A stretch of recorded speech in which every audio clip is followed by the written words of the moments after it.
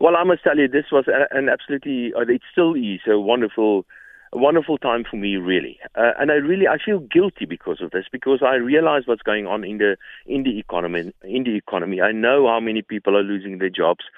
I can see how poverty increases. It's not only numbers that I can watch, numbers that I follow, and all the economic statistics showing this. I can actually see this. I can see this where I stay and close around people losing their jobs and people poverty increasing and people begging on it.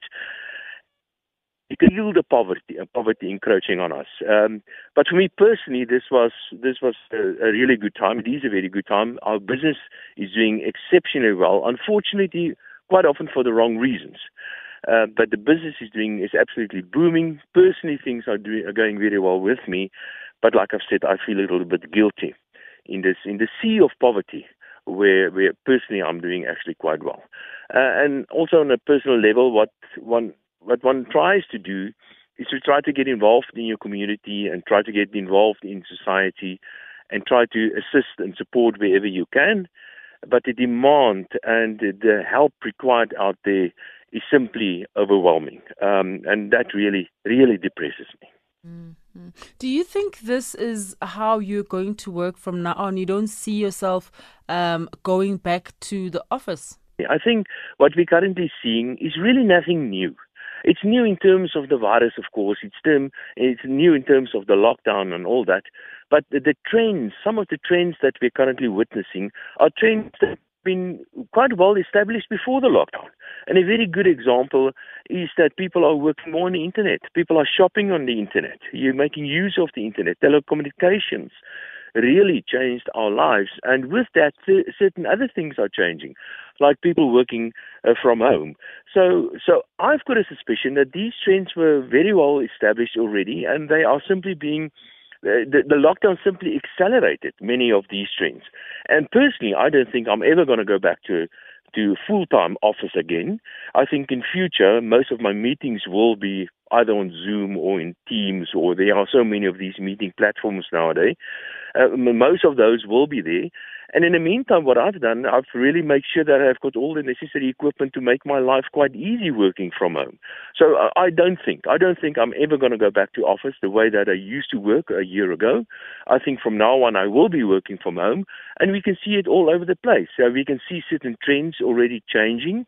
Like, for instance, I believe that the city centers are going to really collapse worldwide, not only in South Africa, because cities used to be the magnet for talent. That's not the case anymore.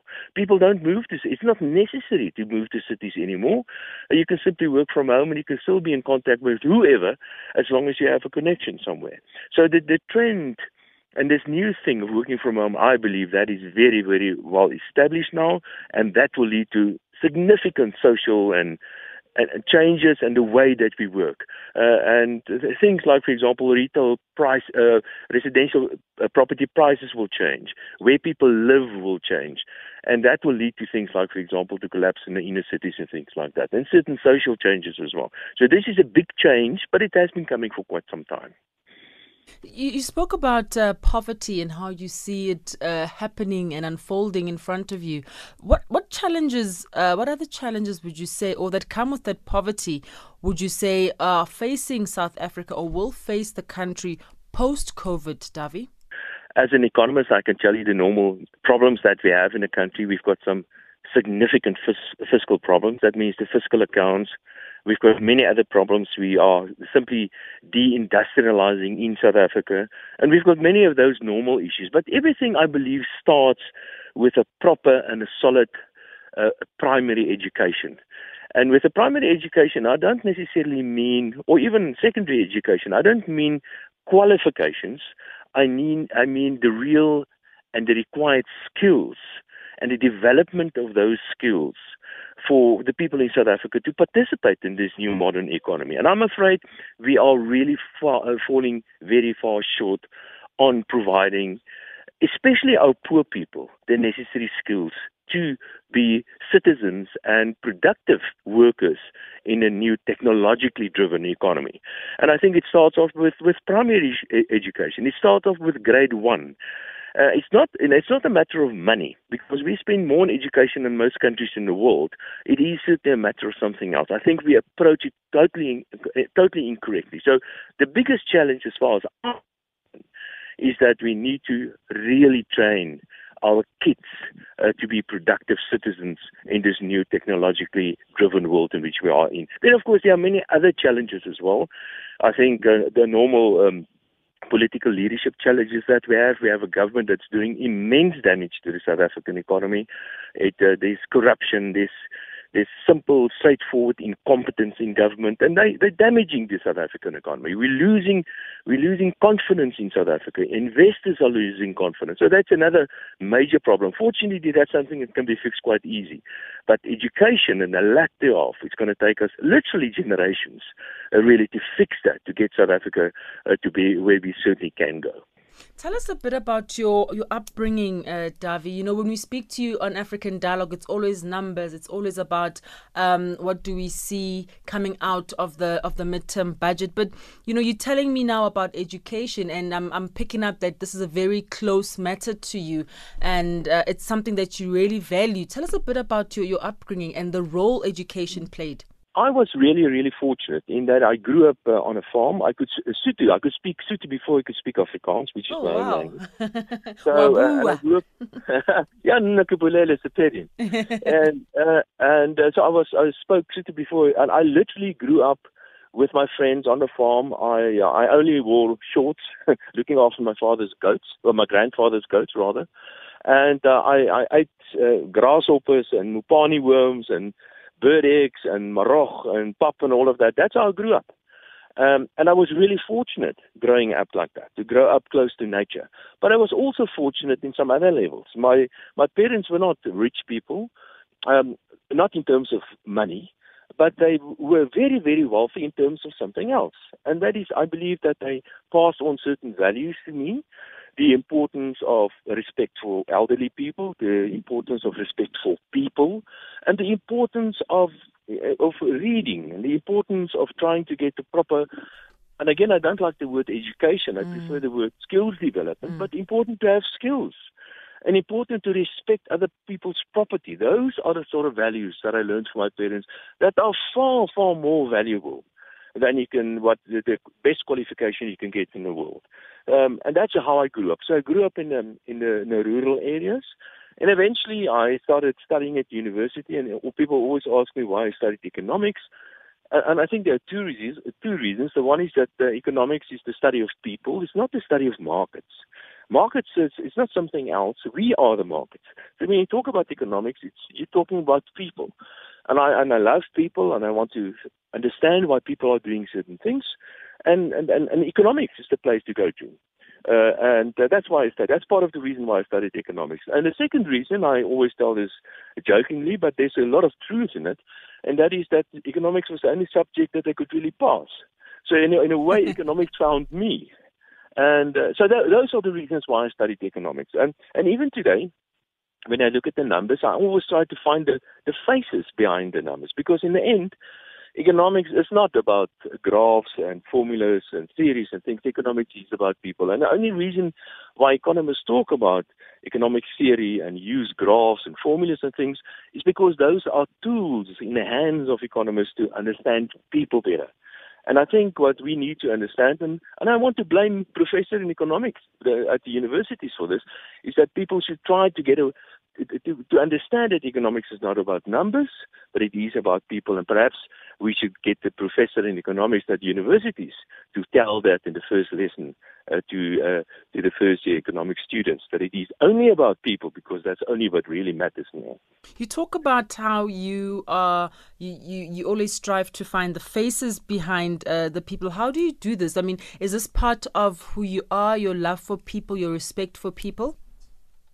Yes, I think that is. I think, and quite often economists make the mistake by thinking, and that's why people say economists are heartless people. I think the lockdown is a very good example of that. Many economists, including myself, are arguing that we should stop the lockdown as soon as possible because people think that economists are only interested in money and not interested in people, which is completely and totally wrong. And looking at the lockdown, it's an excellent example of what we're talking about now, is that the lockdown, the reasoning behind the lockdown is that because we want to save lives. That is basically the reason why we have the lockdown. But we also have to remember that in the process, we are undermining the economy. We are undermining people's right to create a living for themselves. And that in itself is probably going to cost many more lives than the lockdown itself. So I think the current situation in which we found ourselves is actually a very, very good example of how economic conditions is affecting people's lives as well. And what we are actually doing, I believe, at the moment is that we are doing more damage to people's lives with the lockdown than the number of lives that we're going to save because of the lockdown. During this period of the lockdown since last year and now, what are two things that you say you've learned about yourself and two things you've learned about people in general? Well, I think the most important thing that I learned about people, what I learned about South Africans, and this is something that I've known before, but certainly, I learned this very important lesson all the time, and that is South Africans make a plan. And and some of the plans that we are making are quite interesting. Like, and a very good example perhaps has to do with when there was this lockdown on cigarettes, that you were not allowed to buy cigarettes, and currently we've got this thing about alcohol ban. But anybody knows if you're a smoker, you can get cigarettes, and you get people are really innovative when it comes to economics and when it comes to creating a living for yourself. And alcohol as well. Even during the lockdown, you can go to some restaurant, apparently, I've heard about this, and you can order tea, and they will miraculously, the tea will turn into wine, that sort of stuff. And even with the hard lockdown with alcohol, you could get anything. You can literally get anything. And I think, and perhaps there's a joke to this, and maybe we should frown upon these sort of actions, but the reality is that South Africans are making a plan. And that's one example of that. And that South Africans are making a plan on all sorts of levels. What I've learned about myself is that, and I think I've been trying to do that before as well, is that, there are really people battling out there. And I suddenly found out that I'm also part of a community and a society, and now I know the names of my neighbors. Now I know of the other neighbor around the corner that's really battling, and we're working together to assist our neighbors. So suddenly there's a community. We rediscovered the community, and I think perhaps the rushed lives that we had previously was slowed down, and in the process we rediscovered ourselves. But not only that, our families, all of a sudden I know my kids better, my wife better, but also I realize I'm part of a society, and I think that's perhaps the single most important positive aspect of this lockdown, is that we rediscovered one another again, and we're starting to functioning as a society that cares for one another the way it should be. There definitely is light at the end of the tunnel for South Africa and for South Africans. Dawie, for you, what would that light be? I think South Africans gone through a very difficult time previously, and somebody once said, the best never happens in South Africa and the worst never happens in South Africa. I think previously we stood together to achieve certain political changes in South Africa, and I think we are at the same crossroad today. We have to stand together, and we have to enforce certain political changes in South Africa. Because I would argue that we've got major economic issues in South Africa, but before we can really address and fix those economic questions, we need to fix the political issues here. And the reality is that we have a government that's doing immense damage to the South African economy. It's a corrupt government, it's a destructive government, and we as South Africans, it's our responsibility to make sure that it doesn't stay like that forever. And I think that's the light in the tunnel. It maybe takes some time, but eventually those things that are really undermining this economy in this country, we can fix that as South Africans, and that I believe South Africans will do eventually. Before I say goodbye to you, Dawie, just listening to you already is bringing some hope for me as well as an individual. What can people do now to survive or to get through this rough period, just as on an ordinary level, simple, basic things that people should be doing or can do now to really just get through this period?